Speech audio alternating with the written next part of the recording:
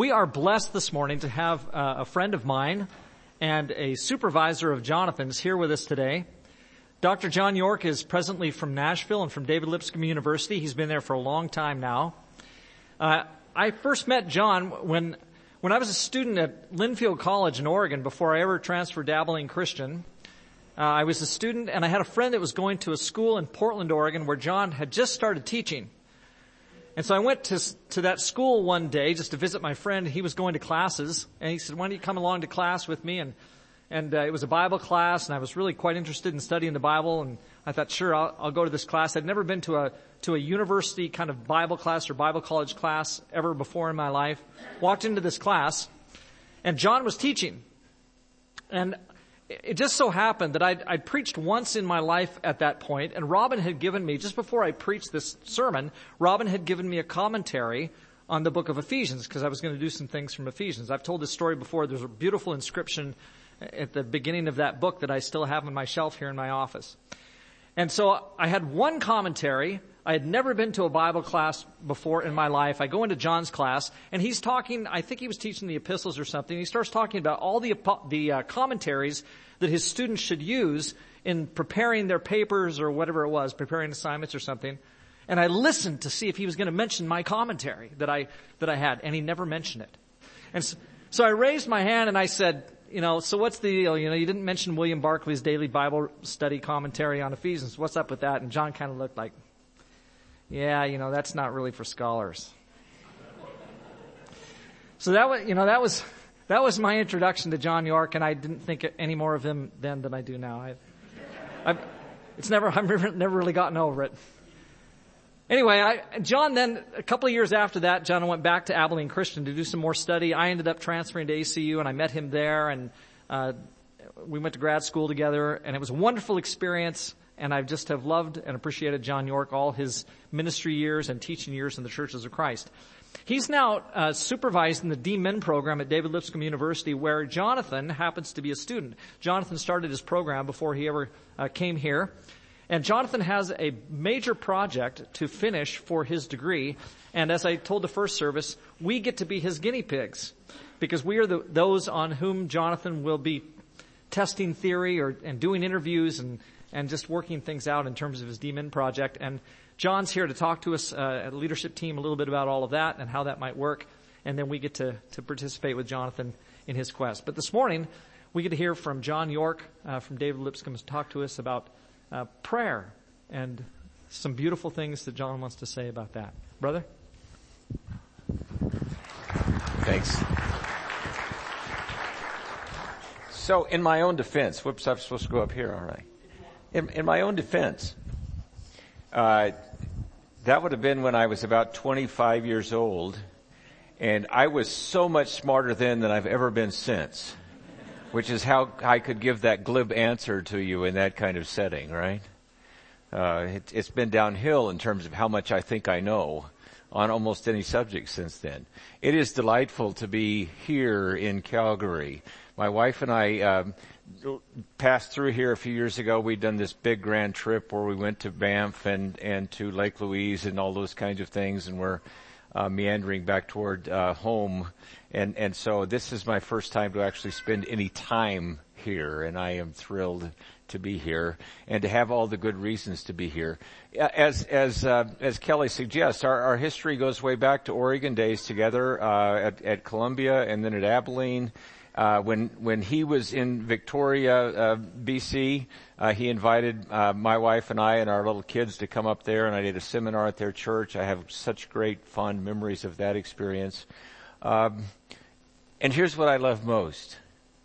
I love the way in which you all and Canada have become home for them.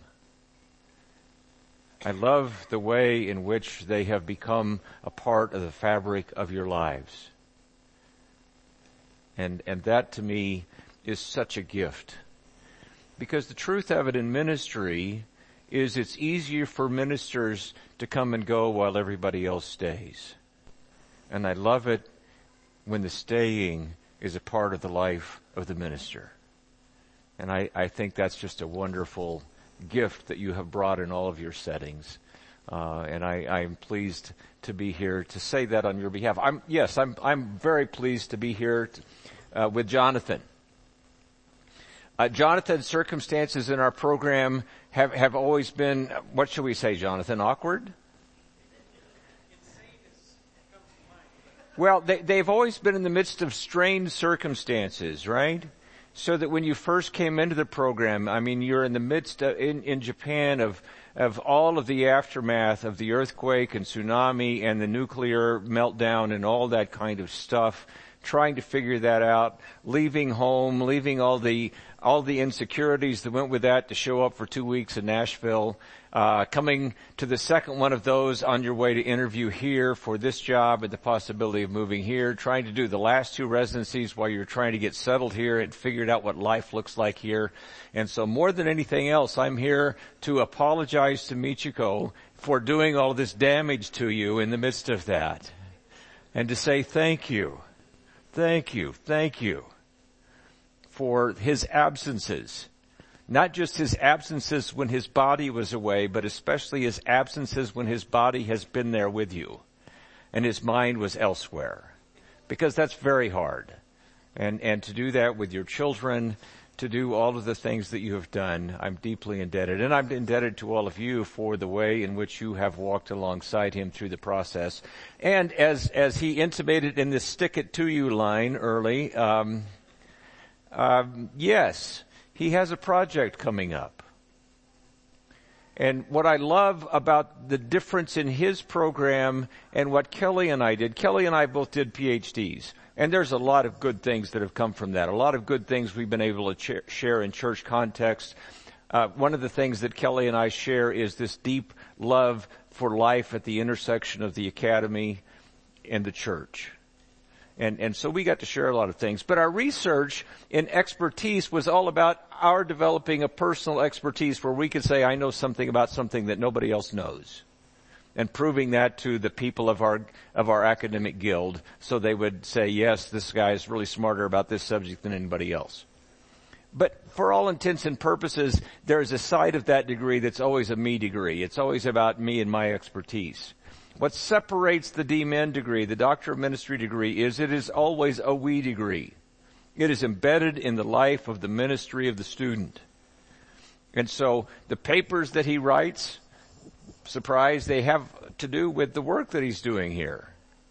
The project that he will do here at the end has to do with your life together, how to enhance that ministry and that life together, how to move you forward in your quest to be this mission statement in Calgary and the rest of the world. And so you become participants in this. This is going to be your education and your degree too. And therefore, the stick it to you part is you get to hold him accountable for all of the good work that you all are going to do together. So you can ask him how our degree is coming along. Does that make sense? That's going to be his next piece of the project, the last year of this. And so I look forward to how that's going to go, but I look forward to the outcomes because they won't be just for the benefit of you all. They'll benefit other churches as well. They will be used for the glory of God in all kinds of settings that are similar to yours where they can be used in healthy and helpful ways. I'm also honored to be here today in the midst of a study on prayer that you're doing. I told the first service I had the chance to get online and listen to some of the work Kelly's been doing on prayer and these core value classes that he's teaching on the Holy Spirit and on grace. And they sent me texts for this week, which will be a part of your small group study, and they're very powerful texts, asking the question, what's God's part in our prayer lives? And so I want to begin by reading these core texts for today from Romans 8 and Philippians 4. When we cry, Abba, Father, it's that very Spirit bearing witness with our spirit that we are children of God. We know that the whole creation has been groaning in labor pains until now, and not only creation, but we ourselves, we who have the first fruits of the Spirit, groan inwardly while we wait for adoption, the redemption of our bodies. For in hope we were saved. Now hope is not, that is seen is not hope. For who hopes for what is seen? But if we hope for what we do not see, we wait for it with patience. Likewise, the Spirit helps us in our weakness. For we do not know how to pray as we ought, but that very Spirit intercedes with sighs too deep for words. And God, who searches the heart, knows what is the mind of the Spirit, because the Spirit intercedes for the saints according to the will of God. And then from Philippians, rejoice in the Lord always. Again I will say, rejoice. Let your gentleness be known to everyone. The Lord is near. Do not worry about anything, but in everything by prayer and supplication with thanksgiving let your requests be made known to God. And the peace of God that surpasses all understanding will guard your hearts and your minds in Christ Jesus. While Kelly and Robin have been living the bulk of their lives north of the border, I've been living my life south, not just south of the border, but in the deep south. Been in Nashville, Tennessee for 24 of the last 25 years. And the truth of it is, I spend a lot of time now not knowing how to pray as I ought. And the peace that passes all understanding is a distant pipe dream. We live, perhaps you've heard this, we live in anxious times south of the border for a host of reasons. And while I can't give a national apology, I can say how sorry I am that you all are having to watch this sensationalized reality show on a daily basis in which there is so much turmoil. You'd have thought that we'd have made progress with civil rights and then even having an African American president. But the truth of it is, as you well know, race is now this predominant, dominant, nasty, ill-willed conversation all of the time. And the only respite from it is when we have crises that are even bigger. It's a curious thing that the only time that language has fallen out of first use favor is when we've had hurricanes the last 2 months. Or even worse, a mass shooting, worst in our history. And there's all the talk of health care and this and that and all of these things about immigration and walls and the ways in which we are going to be great again. And fake news, usually announced by the person who has offered us more fake news in the last 18 months than anybody ever in history. And I'm sorry, because it all filters up this way. I couldn't watch your news this morning without most of it filtering up this way, right? And it's a struggle. It's a struggle for us all. And when it's not this kind of political, sensationalized, ongoing debate that constantly turns human beings into issues and then treats those issues in some kind of negative impact way, this othering process in which you never quite see the face of the other person, you just see the problem, and you keep naming the other as problem. In the face of that, I'd love to tell you that church is a sanctuary in the South, but it's not. Now, we don't talk much in the South about all the stuff that's going on outside with our churches, but churches are not exactly a sanctuary anymore because there's not that many people in them anymore. When I moved to Nashville in the early 1990s, it was commonplace. We have steeples on every other corner down there, you know. It's a beautiful place in that regard. And 70 to 75% of the people in Nashville would have gone to church on any given Sunday. Now that figure is closer to 30 or 35%, realistically. It used to be that faculty, the student people who worked with students on our campus wondered how many of our students were not going to church on Sunday. Now they wonder which ones are, because the assumption is most are not. The institution of church in North America in general, but particularly where I have lived, where we thought of ourselves as the buckle of the what? Bible Belt, right? The institution of church is struggling to figure it out when the nuns now are growing much more rapidly than church attendance anywhere. N-O-N-E-S, not N-U-S, right? People who have no religious affiliation and no desire to. The distance that young people feel from institutional church is getting worse, not by the decade, but by the year. And so all of those problems come along. And that's not even to mention the shooting in our own backyard at a Church of Christ just a couple of weeks ago, where all of that evil enters into our own circumstances in such a powerful way. And so when it comes to talking about prayer, when it comes to talking about peace that passes understanding, when it comes to realizing how little I have to say that matters, and then when it comes to the even more difficult thing for me personally, which is telling the truth, that so much of my prayer life historically has been more about performance and practice than actual conversation and meaningful life experience with God. Now that's a whole other story. The number of meal prayers I've uttered in my life that were meaningless. The number of prayer times in church where I have been the prayer and I was praying for, but not really, I was praying to. You've experienced those prayers, right? The ones that become the sermons as we're talking to ourselves. How do we make sense of this? And I've been helped greatly, to be honest, this week with these texts, because these texts suggest a very different framework. Romans 8 brings together all of the core values you've already been talking about: grace, Holy Spirit, and prayer.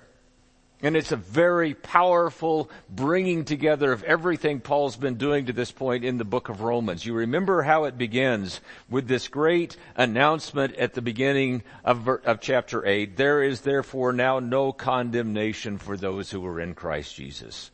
For the law of the Spirit of life in Christ Jesus has set you free from the law of sin and death. For God has done what the law, weakened by the flesh, could not do. By sending his own Son in the likeness of sinful flesh and to deal with sin, he condemned sin in the flesh so that the just requirement of the law might be fulfilled in us who walk not according to the flesh but according to the Spirit. For those who live according to the flesh set their minds on the things of the flesh, but those who live according to the Spirit set their minds on things of the Spirit. To set the mind on the flesh is death, but to set the mind on the Spirit is life and peace. There's our word peace again.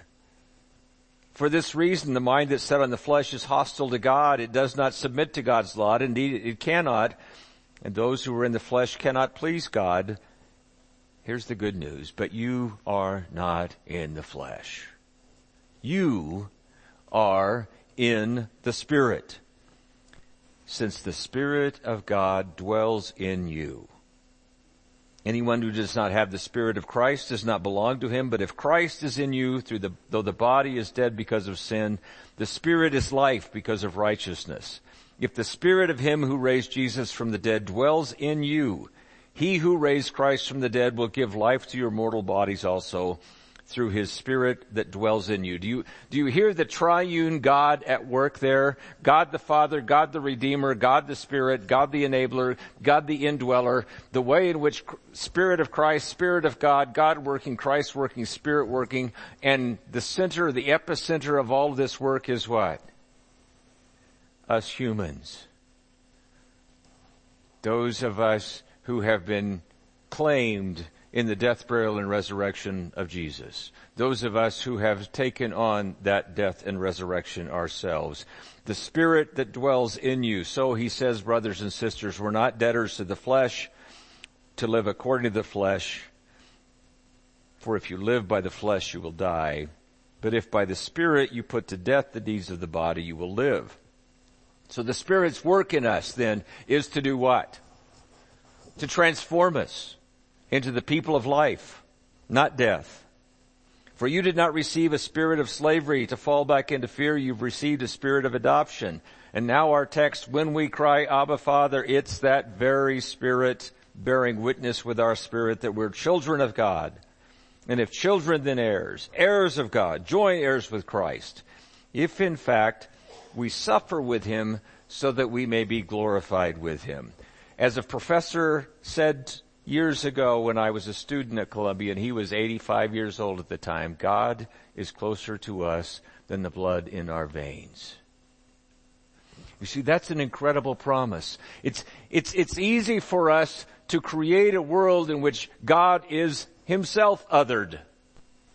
God is away from us. We have these polite conversations with the infinitely other God that is out there almost as object. And we can talk about Jesus as a separate entity. We can talk about the Spirit as a yet separate entity. But to pull that triune God together into intersubmissive love and to say it is that God that has decided to come and dwell in us, to make God's home in us. Now we're talking not about off there somewhere. We're not talking about conversation off out there somewhere. We're talking about presence. Ongoing, all the time presence. Transforming us from the inside. And I received insight this week, for myself at least, about this language of suffering. I never know what to do with that, provided we suffer as He suffered, in order that we may share in His glory. What is that suffering? I've thought about it as persecution. I guess I gotta go be persecuted somewhere. That whole victim language, to see the cross event only as the victimization of Jesus, I think is to miss the point.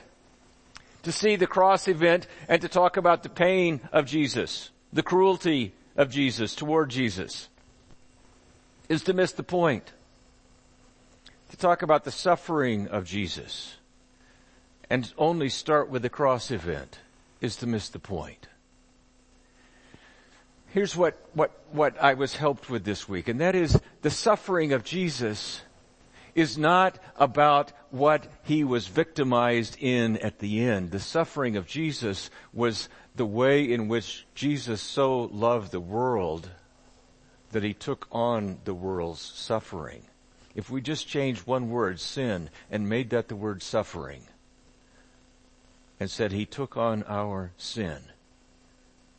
He took on our suffering. His love made Him see the suffering of every other human being and say, I need to fix that in you. The suffering of Jesus may be best expressed on the cross when He says these words, Father, forgive them. They don't know what they're doing. Now imagine the call to participate in that. Imagine the call to participate in that suffering love. Imagine the way in which you can't other another human being anymore because you are too empathically, too sympathetically, too lovingly seeking to enter in and bring transformation and life and wholeness to every other human being. All of the things that we call problems can't be problems if it's image of God, human being wholeness that we have been called to offer to others as we have received ourselves. To be loved by God, to have God choose to make God's home in us, to have Spirit presence as a constant, to know that the cry, Abba, Father, comes out of us, not just by us, but by the Spirit of God within us. To know that when we have run out of words, the Spirit's activity has only begun. It's powerful. It's a game changer. It's a way for Christians in my world to get off of this sensationalized reality show and into the messiness of helping in the suffering, of loving enough to bring wholeness. And now we can start talking about peace and the God of peace and even rejoicing. Now we can hear the groans of the world, longing for all of the world to be recreated, longing for the groaning to end. Now we can be part of the reconciling whole, because, as he says, he considers the suffering of this age not worth comparing to what? The glory that is to be revealed. And so we live with great hope. Now we haven't seen it yet, that's why we call it hope. We live with the invitation to love the world as Jesus loved the world, and that will be to suffer with the world. The other piece of that, I suppose, is to understand that there's going to be some inter-suffering going on as the hatred and the othering that I've been doing myself is being rooted out by that spirit. That's painful. You know, when you got a lot at stake in being better than somebody else, when there's power and place. When I started naming my own white male privilege, that's not been fun. It's eating me alive, and the sad, tragic truth is it's eating a lot of people around me alive. And so to be transformed, to have that Spirit presence, now that's to cry, Abba, Father. That's to beg that there is something beyond my words that can be Jesus not just to me, but Jesus through me to the world. To be Jesus to you, and not Jesus just to you, but through you to the world. Let's pray.